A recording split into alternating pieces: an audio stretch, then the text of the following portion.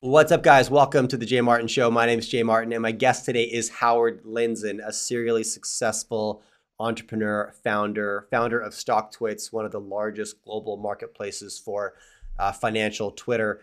He is a seed investor in a series of super successful companies, names like Robinhood, for example. Made himself a pile of money as an investor. What I wanted to talk to Howard about today is how companies have raised money over the last 10 years versus how they're going to have to during the next 10. And what I'm talking about is a complete revaluation of how growth companies are viewed by the marketplace. So we covered that. I also got Howard's thoughts on where he's allocating capital today after decades of high risk early stage investing.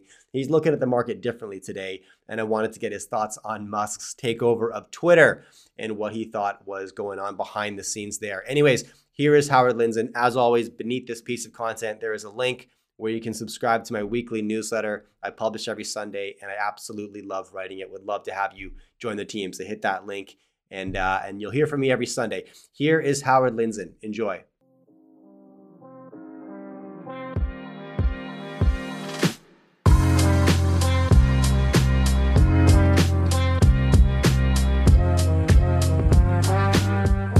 All right, guys, welcome back to the Jay Martin Show, and I'm joined right now by Howard Lindzon. Howard, it's a pleasure to have you on the show. Thank you. We both dressed up. You know what? My audience is giving me crap about that because I used to wear a collared shirt, and then I started showing up in a t-shirt, and they're calling me out in the comments. But you know what? I felt like I used to run an investment conference company, 8 to 11 conferences per year. I had an office downtown. I wore a suit every day.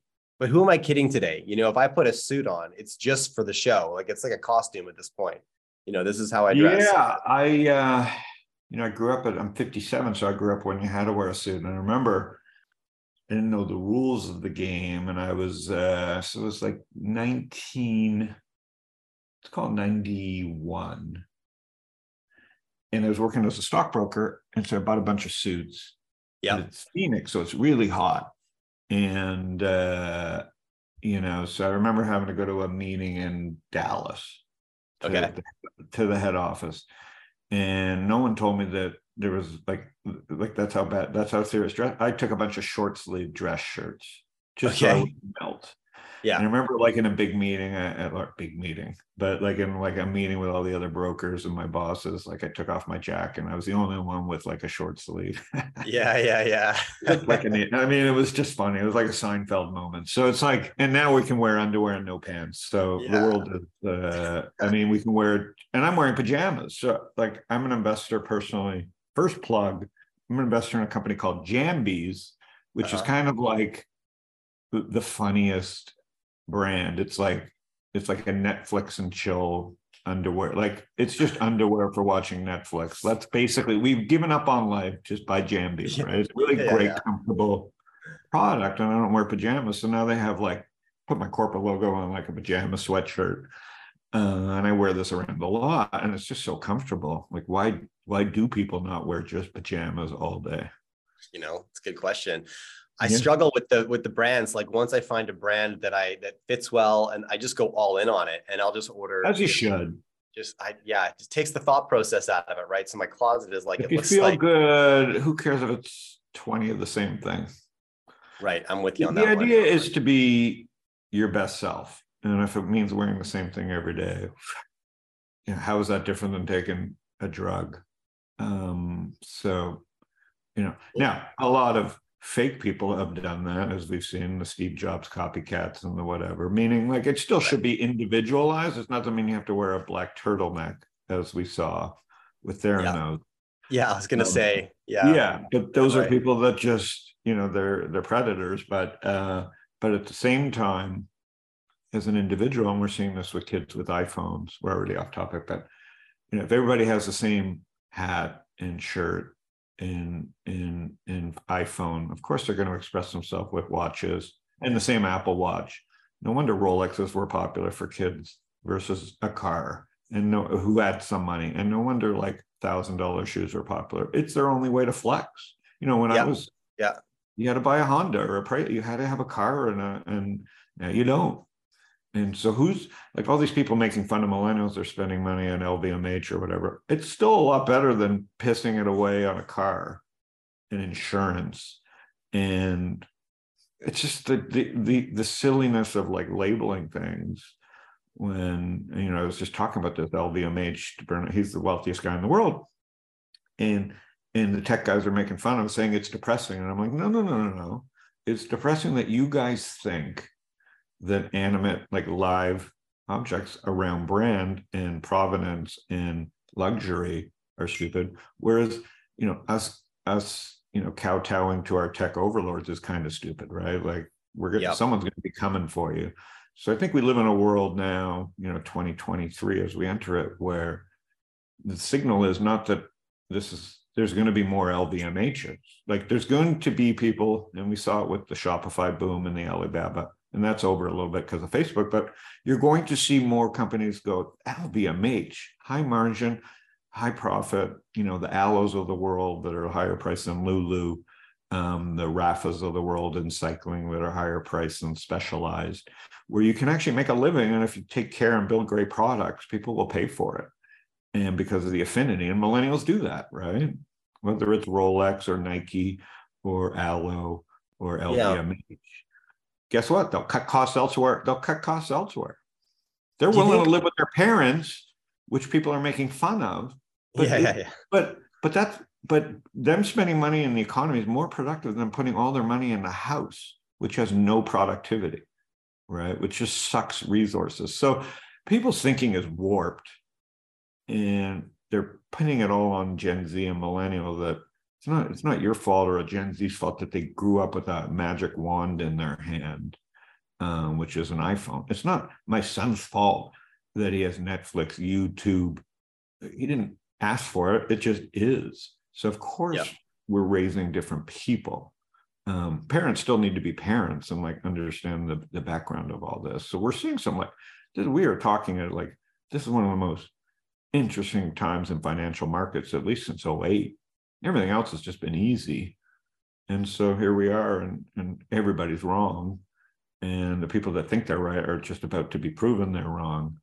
And so this is an important time to like really think through what's working and why it's working and how the markets are going to kick somebody's ass. Like they're out there to kick some ass right now, the markets. And it's interesting to see. Look at what it's doing to Elon Musk right now. I mean, he's losing $30 billion a day in his baby because he bought Twitter. Right. And he's on Twitter. He's on Twitter saying, "Well, you know, Tesla's going down because of macro conditions." I go, "Well, but you went out in these bad macro conditions and paid $44 billion for an asset that's worth $8 billion. Like, why am I trusting you? Like, what? Like, you can't talk out of both sides of your ass. Yes, you knew the macro conditions, hence you sold your Tesla stock, which was genius. Then you went out and handed $30 billion to Twitter employees that you thought were stupid and fired them. So you just transferred $30 billion of your wealth to unhirable Twitter employees. Pretty interesting moments where the market's just throwing shade at everybody. Yeah. Okay. Now I want to pick so much of that apart. So, you know, I want to talk about the shift, right? And you referenced Howard Marks' recent letter, the sea change, right? And I want to get into that because I feel like you've hinted at a few things there just now. But prior to that, when you talk about, so the founder of LVMH is now the richest person in the world. The significance of this is that, you know, LVMH, for anyone who's not familiar, as I was not, is, you know, an ultra luxury brand distributor, essentially, right? Like we're talking about champagne, perfume, luxury purses and clothing like Christian Dior, Louis Vuitton, et cetera, et cetera, et cetera. It struck me as surprising because a trend that I'm seeing, Howard, you let me know if you're seeing this too, is like, you know, a trend towards simplicity and towards, I guess, more like primitive asset ownership, right? A trend away from speculative growth companies and towards more value generating, dividend paying, you know. But in general, just as a lifestyle shift, I'm watching people moving from large cities to small towns and simplifying their life a little bit, right? Simultaneously, the richest person in the world is now, you know, the biggest distributor of the most expensive products the world has to offer. And so Are there two opposing trends and forces at play when you think about it like that? No, because we're at the early stage of thinking it through. It may just be a bad data point. Remember, you can torture data to make it seem whatever you want. So the only data that we can all look at, and it's the same no matter where we look at it from, is price data, right? Like, so the reason the stock market's interesting with so many people, Canada, US, the rest of the world, is you see the Google price, I see the Google price. We can argue about it, but the price is the object, right? Very few industries have that. So that's where the world, that's what the world settles on. Now, because this is where the Howard Marks stuff comes in, and it's not like we'd have to be rocket science. I was buying T-bills 4 months ago because if you can make 4.5% in something you were making 0% in, and you're worried about how you used to make 15% in stocks, you're tired of being down 15% or 20%. 4% is a good place to hide out and lick your wounds. While we were all Kathy Woods because she wasn't the only one trend following, but you can't be Kathy Woods on the way down. Only Kathy Woods has been Kathy Woods on the way down. A complete bumbling mismanagement and false profit because you can't go up 80% and lose it all. You weren't good, right? And so that's the era that scares me more than like predicting what's happening next. There's too many Kathy Woods that, I don't know if it's her fault or the Fed's fault, but interest rates have changed everything. And I don't know what the hell Kathy Woods is talking about, because if she was smart, it took Howard Marks, he knew this 6 months ago, but he's clearly expressing it now, is that like interest rates really are the reason. And even Elon Musk is saying this in his replies, like it's the Fed. And it's like, okay, smarty pants, if it was the Fed and you knew it was the Fed and you knew Tesla was going to face headwinds, why are you buying the riskiest asset in the world, which is run by lunatics with 7,000 employees that will never pay back its bonds? So no one knows except the markets, and the markets are saying high interest rates give people too many choices that they didn't have before, that make it very hard to say I want to be in stocks, because 4.5% is a real alternative, a risk-free alternative. It's fantastic. Now, it may not be fantastic if rates go to 8%, because I've wasted all that. I've got my money locked up at 4.5%. I got to wait for it to expire to go get the 8%. Okay. But it is a great place to hide out, because if rates do go to 8%, yes, I'm in short-term notes and I'll go grab the 8% next year. Definitely won't go into stocks. And if rates go back to 2%, yeah, I miss a great year probably in stocks, but my bonds are worth a lot more as well. So in a world where you have choices, not just like the riskiest assets, this isn't just going to change again overnight. That's why he's talking about there being a sea change. And there's just not enough people that have caught on to that. If Howard Marks is just writing about it and he's one of the best investors of the world, you and I think about it and go, oh, we read it, we understand. But 99.9% of the other people have not. And so the significance of, calling it a sea change, because you can look at so many trends that are shifting today and think, oh, well, that happens often, right? Markets go up, they go down, interest rates maybe pivot a little bit. But what Howard Marks is talking about is far more significant than, in his career of 50 some years, right? He's identified two sea changes thus far and believes we may be entering the third, which would be a shift from like the 40-year bull market we've just experienced into whatever comes next. Yeah. Right. And so if you were to think that through, Howard, what comes next if the sea change is as profound as he's explaining it to be? Like what? Yeah. It's a great question. I'll premise everything with I'm 57 years old. I'm pretty wealthy, mostly self-made. So I have choices that other people don't. Sure. I already have a home and a vacation home and live in the sun and pay low taxes in Arizona. So like you got to put all this stuff in perspective if I'm going to give people like my opinion. My kids are out of the house. They seem happy. I don't have alimony payments. I'm still married. I have my health, kind of, but everything can change like overnight. So I'm 57, closer to my grave, and only thinking about legacy. I'm not thinking about taking extra risk. Now, I could think about that until recently, because recently I didn't ever own a bond. Right? Until like this year, it was like, okay, the money sat in your cash. Let's say it's 1 million or 10 or 100, or 500K or 10K. If it's 10K, yeah, your money should be in cash. I don't know what to tell you. Like, you don't have 6 months of cash. It's, why are you even looking at investing? Like, it's fun to read and build a hobby, but like, you got to be in cash. You need to survive. Once you get to a net worth of 10 million, and you have the choice of putting 10 million to work in the stock market or venture capital, or leave it in cash. The choices get easier if your network is good, because you're going to see interesting deals, and your choices, man, if I sit there in cash, I'm staring at it, it's going to be worth the exact same next year. And eventually, if you're smart, enough deals come along the table, and slowly you get sucked out of cash into risky assets. That's how bull markets work.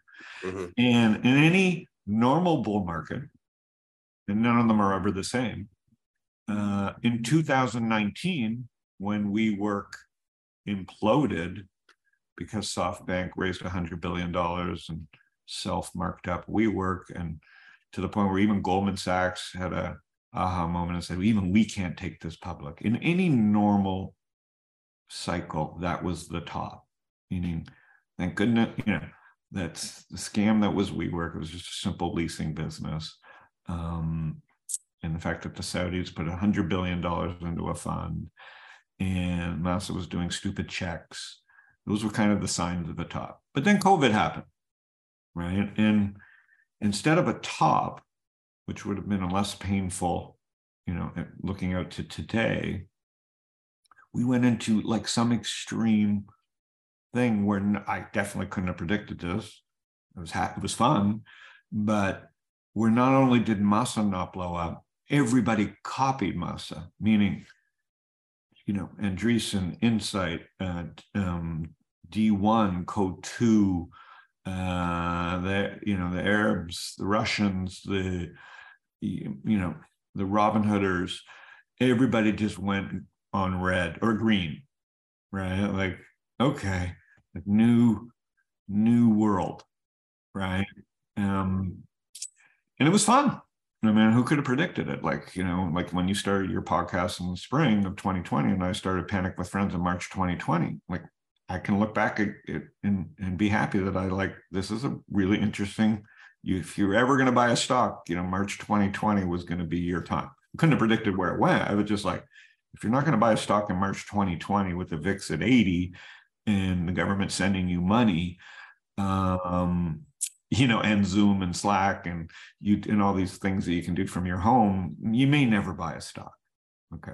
But I didn't predict it would be like everybody in the pool and everybody's, buying crypto and tokens, and that I couldn't have predicted. So now here we are in 2022, the end of 22, 23, and my cash that used to earn zero, I could put 10 million in a 9-month T-bill and get back $450,000 risk-free in 9 months. That's real. It could pay for my mom, go home. It could pay for my kids.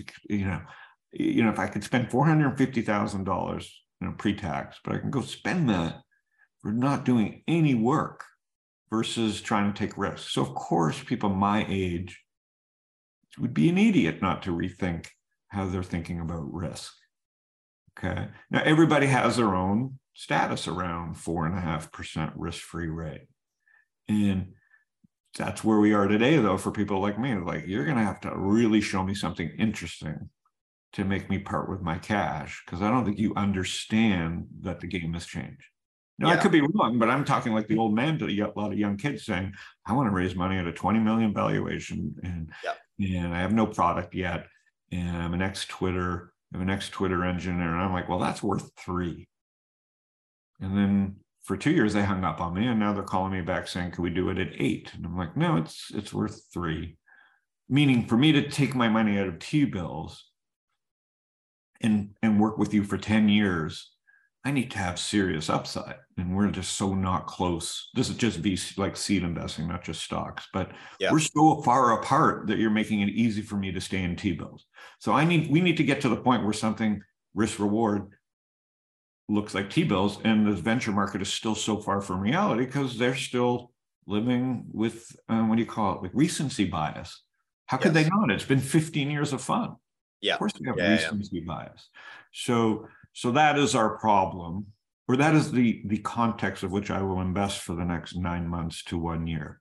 And if hopefully I'm wrong, like here's the thing, hopefully I am wrong and rates go to zero and everybody gets balloons and lollipops and loads up their Robinhood account and doubles their money. That's fantastic. The economy, prolong the, bear market. I'm good with that. Like I'll be looked at as too cautious, the grumpy old man, but it's okay. I'm 57. Like I understood the risk reward. I don't think enough people are doing that analysis. So what happens then? Because you're probably and that goes back to LVMH, which we'll wrap with. Sorry, because I never really probably answered your question. Is the margins have changed now? LVMH is Facebook in the sense that some kid who understands collectibles or is online all day knows that if they buy an LVMH thing the first day or line up at a retail store, it's at least worth their time to do that because they can sell it for double on Etsy or wherever they're going to sell it on their Shopify store, versus starting a Shopify store with a towel that they bought on Alibaba and changed, because they now can't acquire a customer to make that margin work. So the margins are such in the LVMH world of the business that people can build businesses within there. And not at the scale that Facebook happened, but so more people will want to think through, how do I build a high margin product that maybe doesn't have to sell to 1 million people, but I could sell to 100 customers. Yeah. Right? So I think those are the things that interest me, is like getting back to the basics. Like, if your only skill is to acquire customers on Facebook, you're out of business. Right? Like I wouldn't hire you. But if your skill is, okay, I understand how to write, I understand how to use AI, I understand, not code it, but I understand how to get users on TikTok, I understand how to do customer support, I understand how to do A/B testing, I understand how to acquire users in unique and interesting ways, you are valuable. There's just not enough people trained for that. Everybody's been focused on learning how to do art at NFTs or be an engineer at a product person at Facebook or Snapchat. So the world's just changing very fast right now. Now, would you expect some kind of if you're not alone in your approach right now, you have far more options to generate returns than you used to. And so the argument for you to part with capital for that startup entrepreneur or that growth company who's doesn't really have, EBITDA in the plan because they're living off of venture capital or the capital markets, and that capital is drying up. So those companies will eventually— they're walking dead. They don't know they're dead. They're walking dead. They will become starved of cash. And so what's the consequence of that, right? Do you expect like a surge in M&A of companies to pick up these at severe depressed values? Yeah. All these companies that raised cash in the last 3 years are going to have, so many of them are going to have to go back to the market with down rounds, right? You're way ahead of the curve here. This is why markets are fantastic. But when people on TV yell at people, stay in your lane, the one thing where staying in your lane really does matter. Like, politics, oh, you're talking politics, stay in your lane. That's insulting. People should have opinions about who their leaders are. And it's so insulting that both sides do that. But when it comes to investing, I trust people that stay in their lane because you build domain experience. Like, why are you got to learn everything? And so we went through this phase here, and I'm guilty. Don't get me wrong, I'm guilty with my own money. So people shouldn't be so embarrassed. Like, first thing, it's like, it's okay to make mistakes with your own money.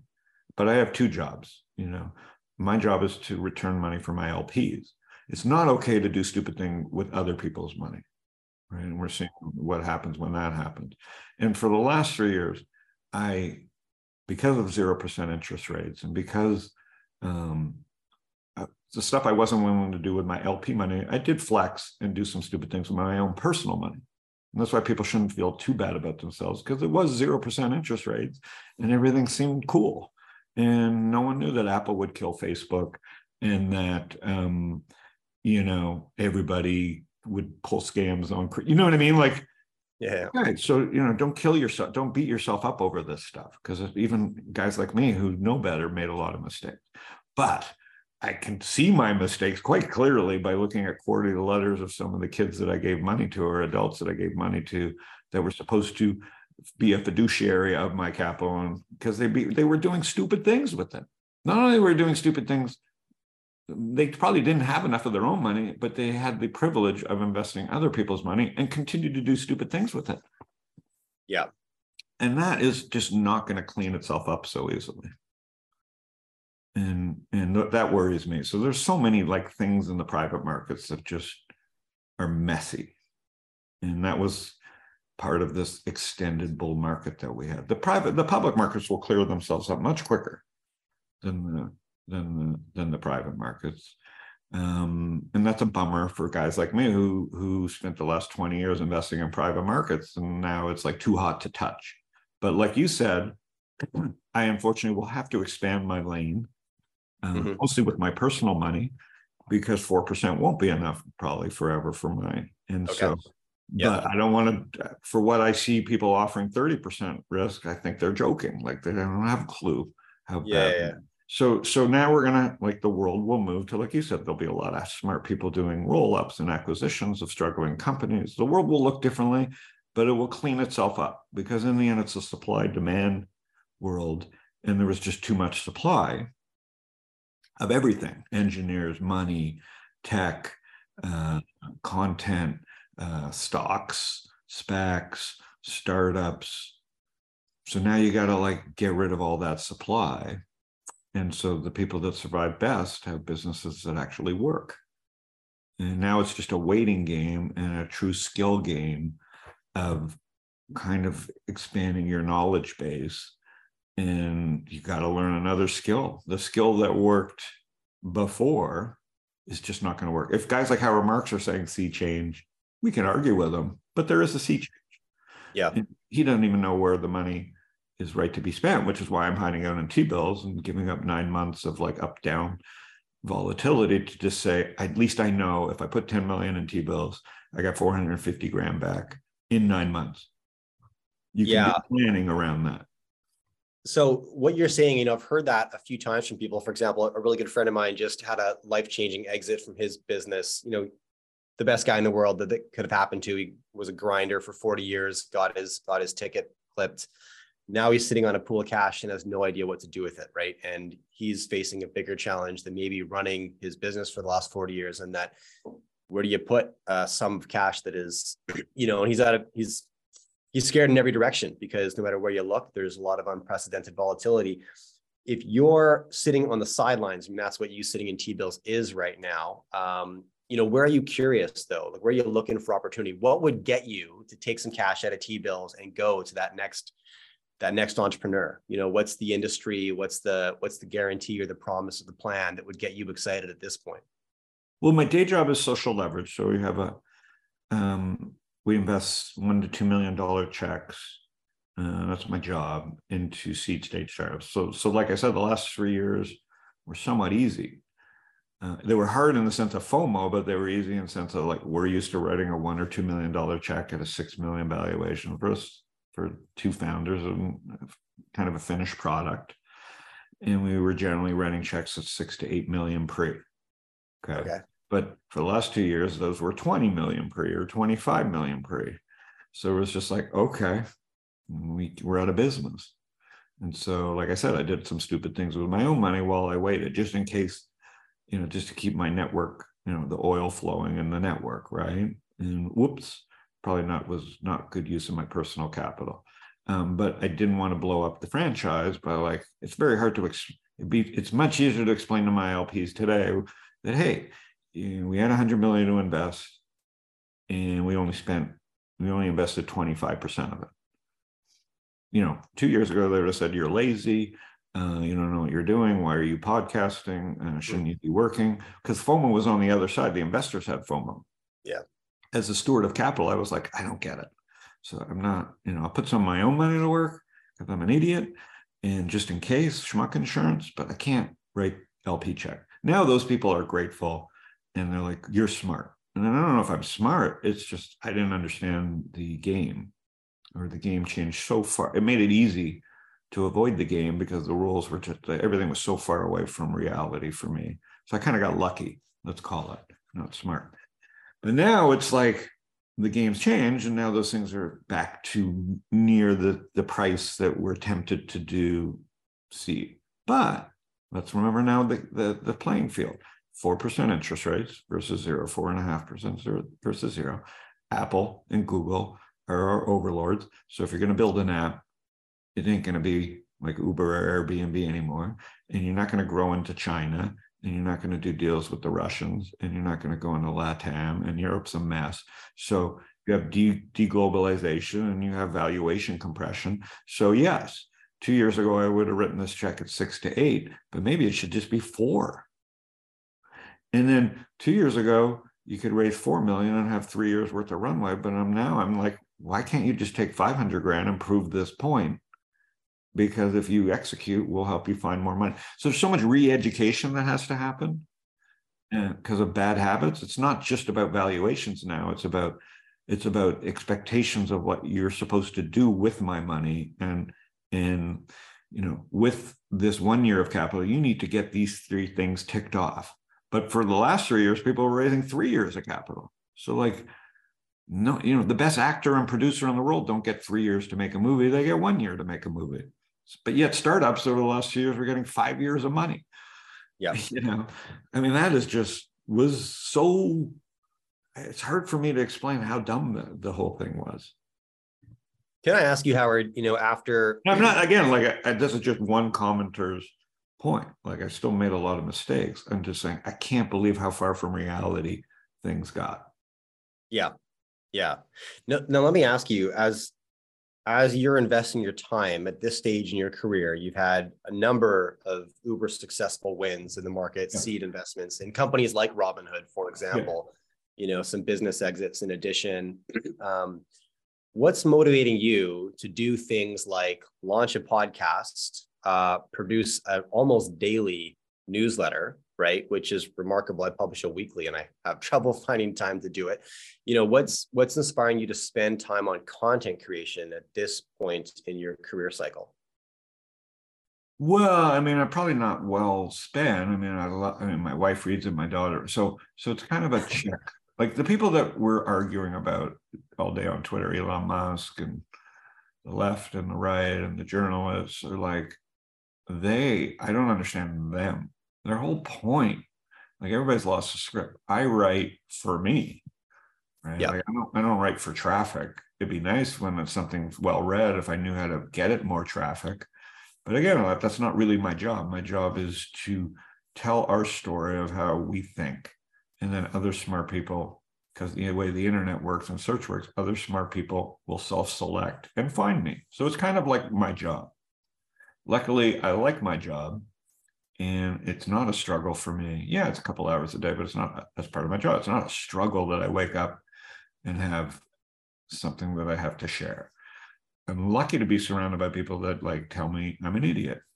And not every day, but like, hey, Howard, you're full of yourself. You need to talk, because they can see me every day online. And I know when I've overstepped my boundaries. It doesn't seem like some of the people that we've given all this power and trust to have those things around them, whether it's family or kids. And there's this lack of shame for some reason. Went all the way up to the presidency, and now it's the richest people in the world. They're shameless, and I don't know how that came about, but like it's not a good spot, to be in. So my job is to just keep people around that like tell me what it is and how it is, but also keeping the right people around me that let me be instinctual and be open to like fresh ideas. So what interests me now is if the world's changed, I always was fascinated by brands and fashion and tech, from Apple to Oakley to Lulu to Aloe to Nike, LVMH. I'm fascinated by brands.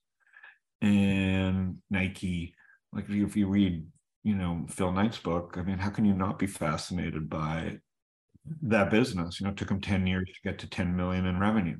How many kids today are willing to work 10 years to get to 10 million in revenue? Oh, and by the way, leave your family, become a drunk, fly to Asia, do crazy ass impossible deals, build factories.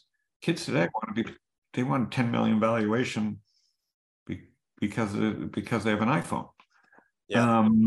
So again, like, I'm inspired by like good stories and good people and good storytelling. And there's just millions of those out there, luckily. So it's hard not to be inspired, actually. It's just, you've got to put the vibe out.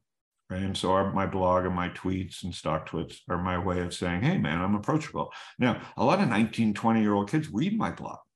Okay. And then guess who I engage with? Those, if they read my blog and get the joke or get the context, of course I'm going to call them back, because you can't fake that. Like, I write to such a narrow type of thinker in community that if you're engaged, I don't care what age you are, you're pretty smart, right?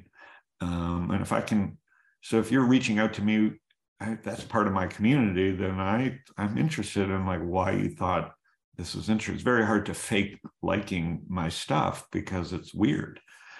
And so I have this big network of smart people at all different ages that send me ideas. And I also only write about the things that I'm interested in for the most part. Therefore, I attract interesting ideas, whether it's golf, cycling, software, stocks, markets. So generally, like, it's curious, like, I don't see everything, but the stuff that gets sent to me is generally on point. So no, I mean, there's no slowdown in like ideas that excite me. It's just, how do you price it?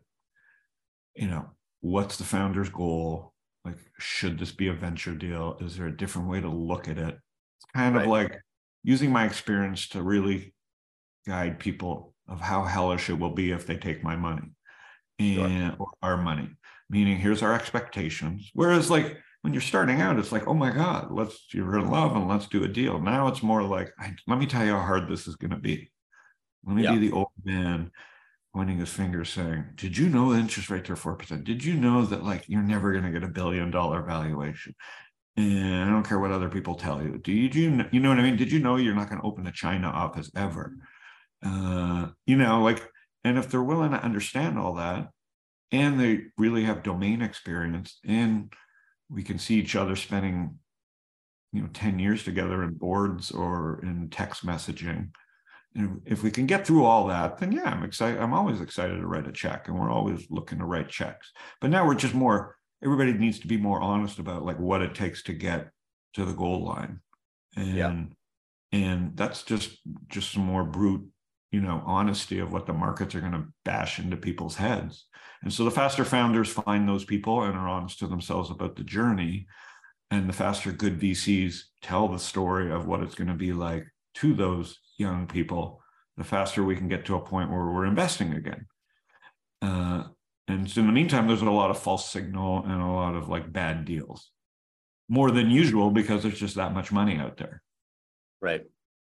Let me ask you, because you've mentioned Musk a few times, especially in the context of Twitter, and you could look at this guy two ways. You could look at him as the guy who disrupted the banking industry with PayPal, then disrupted the auto industry, then disrupted the space travel industry, and now is taking a crack at media, right? That's one way to look at him.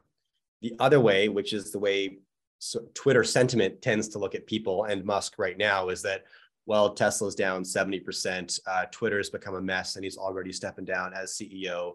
This guy's impulsive and out of control and doesn't know what he's doing, which I struggle. I'm just going to show my cards here. I think that's so ridiculous when you look at the track record of somebody over the last 25 years and then make a judgment call in 6 months. And first of all, who are you to criticize? Did you do any of that stuff? But, are you long or are you short Elon Musk in this scenario? Because the market tends to tear him apart based on what he did yesterday. And I think completely lose sight of the previous 2 decades and probably what the next 2 decades might look like. But what do you think? Well, I'm a fan of anybody that like can make shareholders money. Like, that is his job. Yeah. Right? So take away everything else. As the CEO's job is to return capital to shareholders. How do you argue with those numbers? But now the world's different. Meaning there's people that bought the stock at $400. Like, Yeah. that's just reality. Like, we can get all day of like, oh, I think he's an idiot, or I don't think he's a genius. And depending on where you bought the stock, there's going to be fans. But Yeah. there's also now a lot of people that are buried. So the Oh, yeah. world is now finally have people that have a different objective, which is like, the fucking guy sucks as the CEO, right? Yeah. This Yeah. did not exist. So you and I can't have this debate because there's just too many people that have just entered the Musk world 6 months ago and bought the Kool-Aid and think Yeah. like they're fucking freaking out. Yeah. And I don't know what's going to happen to those people because he feels like he's lost his mind, meaning he already won media because he didn't own Twitter and own Twitter. So that's the only part that doesn't make sense to me. When you have that many followers and can move the markets, and you don't have to pay the employees, and you don't have to argue with people, you don't have to fire 7,000 people or carry a sink into the headquarters. Yeah. You'd Yeah. already won. So that's my problem with, that's where I scratch my head. Is like, what do you want to prove? So now I believe, and then the other thing that I have a problem with Elon Musk is free speech. I had a problem with Jack, I had a problem with the board, I have a problem with anybody that wraps a business discussion around free speech, because in the end he was buying a business, or what he thought was a business. So the whole fucking lie of free speech just pisses me off, because I've run a social network and started one, and it's definitely subscale, or at scale well below Twitter. So I've seen everything that he's seen, just not the same volume. Mm-hmm. I've been called a fascist for kicking somebody off StockTwits, and so I know what it feels like to be called a fascist, not at scale. Sure. And I've also been called a hero, and I'm not a hero, right? I'm just a guy who doesn't like being called either. And for some reason, he likes being called both. So there's something wrong with the man, in my weird interpretation of Elon Musk, meaning he now has a problem that a lot of people are buried. And I feel that that's a new feeling for him. He's always been the underdog. He's always been the guy that could deliver. Yes. And now he's in a new coliseum, or a new group of gladiators that have nothing to lose. They're just throwing spears from the crowd, right? And I'm just finishing up, and he's engaging with the lunatics. Ooh, like, even I don't do that. Yeah. Right? And I'm trying to build audience. He has nothing to win, and he's still fighting he's fighting below he's punching down every day. Like, is it winning if you're at the World Cup with Jared Kushner? Like, whether you love politicians or you love the Saudis or not, is that winning? Like, go to the game with two of your kids and don't share your location, and like put on a hat like celebrities used to do, and big sunglasses, and enjoy the game. No, like, it still had to be about, he just kicked people off for doxing and then self-doxed himself. Yeah. So again, I don't believe anything he says anymore. And I think part of that is just the pressure of, now he has shareholders who are down 50%. Now, could there be, like, we talked about this changing of the tide, right? And insane valuation growth stocks are probably going to be a thing of the past for the time being. And could he be ahead of that curve with Twitter? Meaning, he took this company and then took it private. He right away addressed the fact that they were going to be implementing a hardcore work culture. And if you didn't want to be in the office. No, he did a great thing. He did a great service for guys like me who are venture capitalists who talk to founders over there. Go, you see what he did? Yeah, I just wanted to. Forgetting style, he just ran, it's like an army. He just ran military cover for you to fire 70% of your staff. Like, totally, yes. You could disagree with his style, but like, there's a smart entrepreneur, and just said the world's coming to an end. You can wrap it in any, I mean, that's why I like Elon Musk, because I know how to read between the lines. 99% of the public seems like they don't know how to read between the lines, so they're reading the wrong things. Sure. And that's what I worry about. Like, yes, I appreciate Elon Musk giving me cover on every board call I say, hey, I don't know what you guys are doing, but Elon Musk just, forgetting style, he just waylaid 70% of the people. And I think we could all agree he probably could have fired more at Twitter. Sure. And the Twitter files prove that. Like, he didn't. Yeah. He didn't make me. He didn't give me any new information with Twitter files. A poorly run company. The inmates were running the asylum, and of course, email makes everybody look bad in hindsight. If every one of our emails is under the microscope of someone like Elon Musk who has a point to prove, you're not going to come out looking good. Yeah. And for those people that like are throwing judgment around, you're all going to end up in a deposition one day. Hopefully not, but normal human beings end up in 1 or 2 depositions during their life, and those are not pleasant, whether you're innocent or guilty, because under the shade of a lawyer and like spin, you never look good. So I don't want to judge Elon on that stuff because he's like in real time, but I will judge his behavior, and it doesn't make sense to me. And if I was a shareholder, which I'm not, I'd be pissed. And that's all I can judge him on. And I think, but if you're going to look at the 50-year plan, he'll probably work his way out of it. Well, that's okay. That's a good way to look at it. Because I think it's never binary. People's personalities and character traits aren't binary. And the same traits that he seems to say yes and then charge. There's a million ways for him to work his way out of it. I just don't know who's going to get screwed. Yeah. Okay. Good point. Yeah. Okay, so avoid the battle. Like there's easier battles. Now, will I have fun and make fun of them and do that? That's Twitter. Yeah. Or hate me because I'm goofing on Elon Musk. They don't have the context. I get it. Like but I don't hate it's just Twitter is the place to be an armchair quarterback on every subject, on everything in real time. That's Twitter. They should change the name to armchair quarterback. Okay. Everybody gets to be the QB. Everybody gets to be the head coach. Everybody gets the CEO. Everybody gets to be look at stocks and second guess each other. Everybody gets to be a money manager. I mean, what a great product.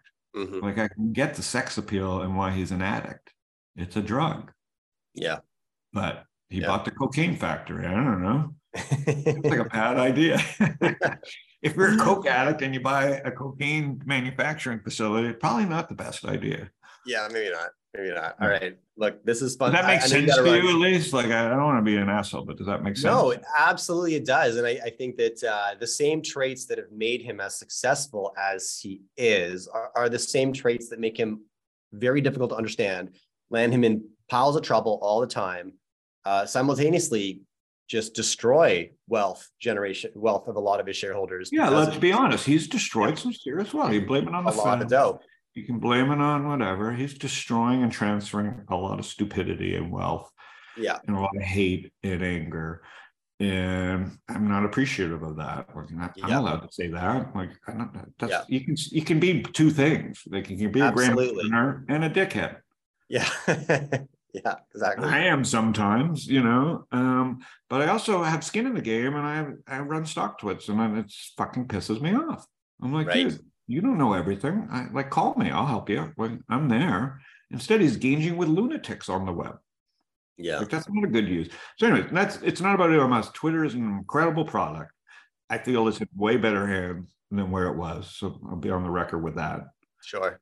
Jack was terrible. The board was terrible. We can see from the Twitter files that people literally had nothing to do except decide on stupid, just wage war on people.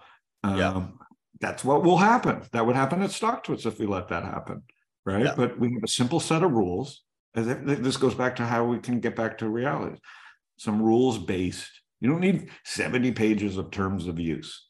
Once you get past one page of rules, it gets pretty hard to run anything. Whether it's a YouTube comment section or whether it's StockTwits or Twitter, right? Less rules, the easier is to say, listen, I think you're in violation. There's 6 rules. I see 3 that I don't even need to go to page 2. Can you please behave? Yeah. And Twitter became 100 pages of terms of use. Mm-hmm. And therefore everybody could throw shade on, and Elon hasn't done anything to fix that. He's actually led confusion there.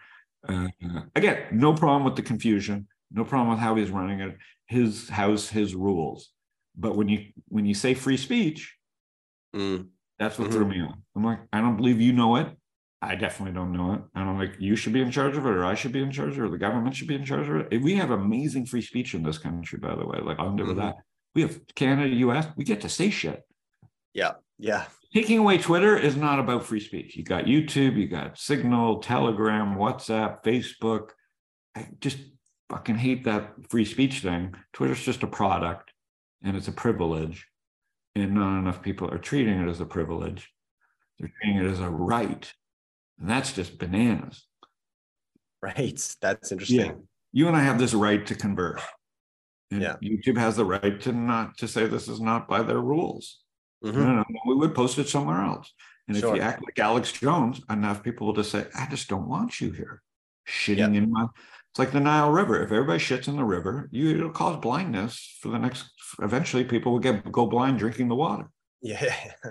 And Twitter has become the Nile River if you don't know how to drink it.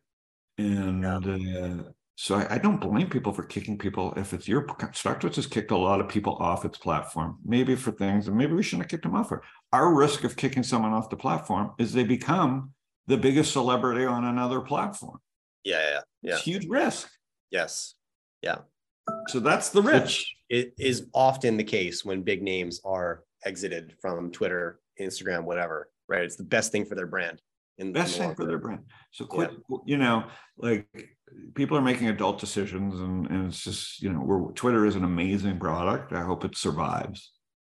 I'm rooting for whoever's in charge. I will call out stupid behavior like free speech and all these people like hiding behind like fake, ideas. Twitter's just a great product that we're lucky to have.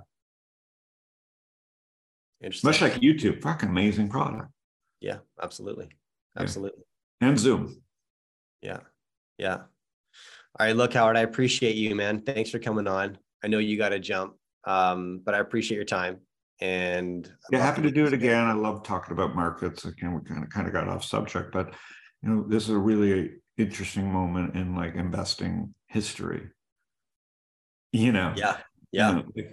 LVMH, with Howard Marks, with Elon Musk, with FTX, with everyone knows she went to jail with another election in 2 years with all the debt, like with China, with Russia. I mean, we are talking about some really interesting moments. And like, I don't know if people really need to gear up and like find their right network of people and like polish it and fine tune it, who they're following, who they're listening to, because it was pretty easy the last 10, 15 years.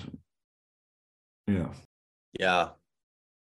That's kind of how I think about it. Like often I get asked like, what do you expect for the next few years in the markets or whatever? And it's like, there's way too much fluidity to make any sort of forecast that I would really lean into. Like if I had one, is that the 2020s are going to be how the 2020s have been. It's just sort of continued unprecedented volatility and uncertainty. And I think we're just getting started here, given all the factors you just laid out, like geopolitical factors, monetary policy factors, market forces, all this stuff, demographic shifts that are occurring globally. Like there's a lot of play right now, which kind of makes, I'm not in T-bills, but like, I guess my version of that is hard assets. Right. And so I'm over. But hard assets they don't produce any kind of value. No, so that's not good for the economy. It's great for yield and but like that doesn't help the world do anything. I might not be helping the world. Yeah. No. I'm just saying that is interesting. It doesn't interest me. I'm not bearish. I feel like we've passed the volatility. Now it's the reality. So I think zero interest rates, like the sea change. Like now that there's choice, we already had the volatility. We just switched from zero to never seeing zero again. So that's why that last year was so volatile. Now the trends have changed. I mean, you're not going to get your money back at Tesla. It won't see $400 again. It just won't, unless they of course they could, but not on the path they're on. Yeah, with 4 or 5%. He's saying so himself, and he's selling his own stock down 70%. So come on, but I'm not scared because I know that like there's opportunity. It's just different, and so I think the volatility is probably past.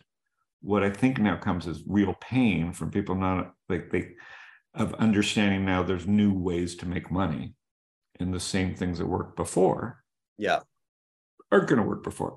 And I think you can easily find new mentors and people to follow on YouTube, StockTwits, Twitter, that have, been more right than wrong and understand this reality.